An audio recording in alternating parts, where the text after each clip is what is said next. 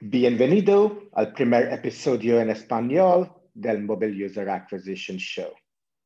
Muchas gracias por escuchar el programa hasta ahora.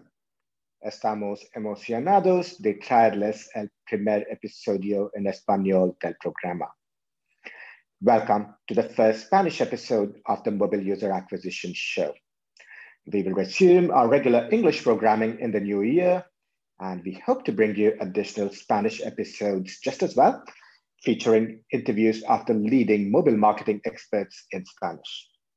Me llamo Shaman Rao. Este es nuestro primer episodio experimental de Mobile User Acquisition Show en español. En el nuevo año, esperamos ofrecerle entrevistas con los principales expertos en marketing móvil en español y nos encantaría recibir sus comentarios. Por ahora, bienvenidos y disfruten. Hoy vamos a hablar sobre cómo los anunciantes de páginas web pueden adaptarse a los cambios de política de privacidad de Apple para iOS 14. En los episodios anteriores en inglés, hemos hablado sobre el impacto de esta política para las aplicaciones, principalmente porque el IDFA será menos efectivo. Todo el sistema de atribución estará bajo los parámetros del sistema de Apple llamado SKAdNetwork Network.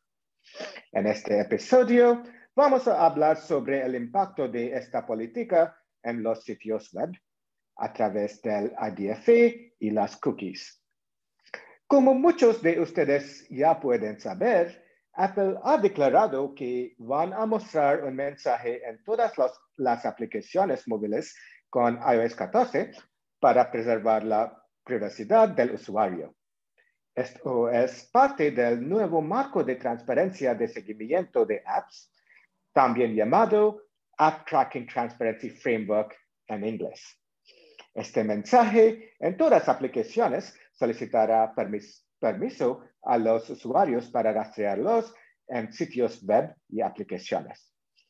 Este mensaje y este cambio de política de Apple puede tener un gran alcance en los esfuerzos de marketing de todos los anunciantes, porque una gran parte de los esfuerzos de marketing hoy dependen de los datos que han sido coleccionados por Facebook, Google y otras compañías mediante cookies y IDFAs, entre otros medios. Esta política va a cambiar totalmente cómo estos datos se recojan y se usan. ¿Qué significa esto para los anunciantes web en Facebook? Ahora, el píxel de Facebook rastrea a los usuarios que ven un anuncio en Facebook y ayuda a sus campañas publicitarias a ver cuántos usuarios hicieron clic, agregaron un producto al carrito, compraron o realizaron otras acciones. Este píxel también ayuda a Facebook a encontrar nuevos compradores porque Facebook ve quiénes hicieron compras en otros sitios web. Ahora, el mensaje para solicitar permiso en iOS 14, del que hablamos al principio, se mostrará en las aplicaciones de Facebook y Instagram y también otras aplicaciones. Es muy probable que la mayoría de los usuarios digan que no quieren dar acceso a sus datos. Por lo tanto, el funcionamiento del píxel de Facebook se verá obstaculizado de estas maneras. Los informes en Facebook estarán incompletos. Si un usuario dice no en el mensaje de Apple, no se registrará ninguno de sus datos, por lo que sus compradores no se mostrarán correctamente en Facebook. Su tasa de conversión bajará porque el píxel de Facebook no podrá identificar compradores a los que apuntar en otros sitios web o aplicaciones. La buena noticia es que nada está cambiando ahora mismo, porque es probable que el cambio de política ocurra en marzo de 2021. Pero recomendamos tomar medidas para prepararse ahora mismo. Estos son 5 pasos más importantes que pueden dar. Número 1. Verifique su dominio según las pautas de Facebook. Puede buscar la documentación de Facebook y trabajar con sus programadores en esto. Número 2. Use la API de conversión. Esto es útil porque rastrea a los usuarios por separado del píxel de Facebook y puede ayudar a mejorar la calidad de sus datos. Los detalles de esto varían según la plataforma. Por ejemplo, en Shopify, WooCommerce, etc. Número 3. Elija 8 eventos de conversión para realizar un seguimiento. Por ejemplo, comprar, ver contenido, etc.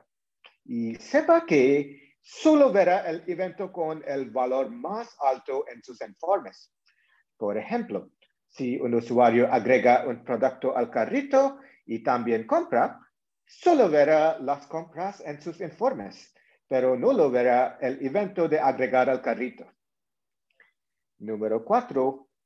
Prepárese para la atribución incompleta, porque las ventanas de atribución de 28 días post-click y 28 y 7 días post-view no serán compatibles debido a la forma en que funcionará el sistema de Scan Network de Apple.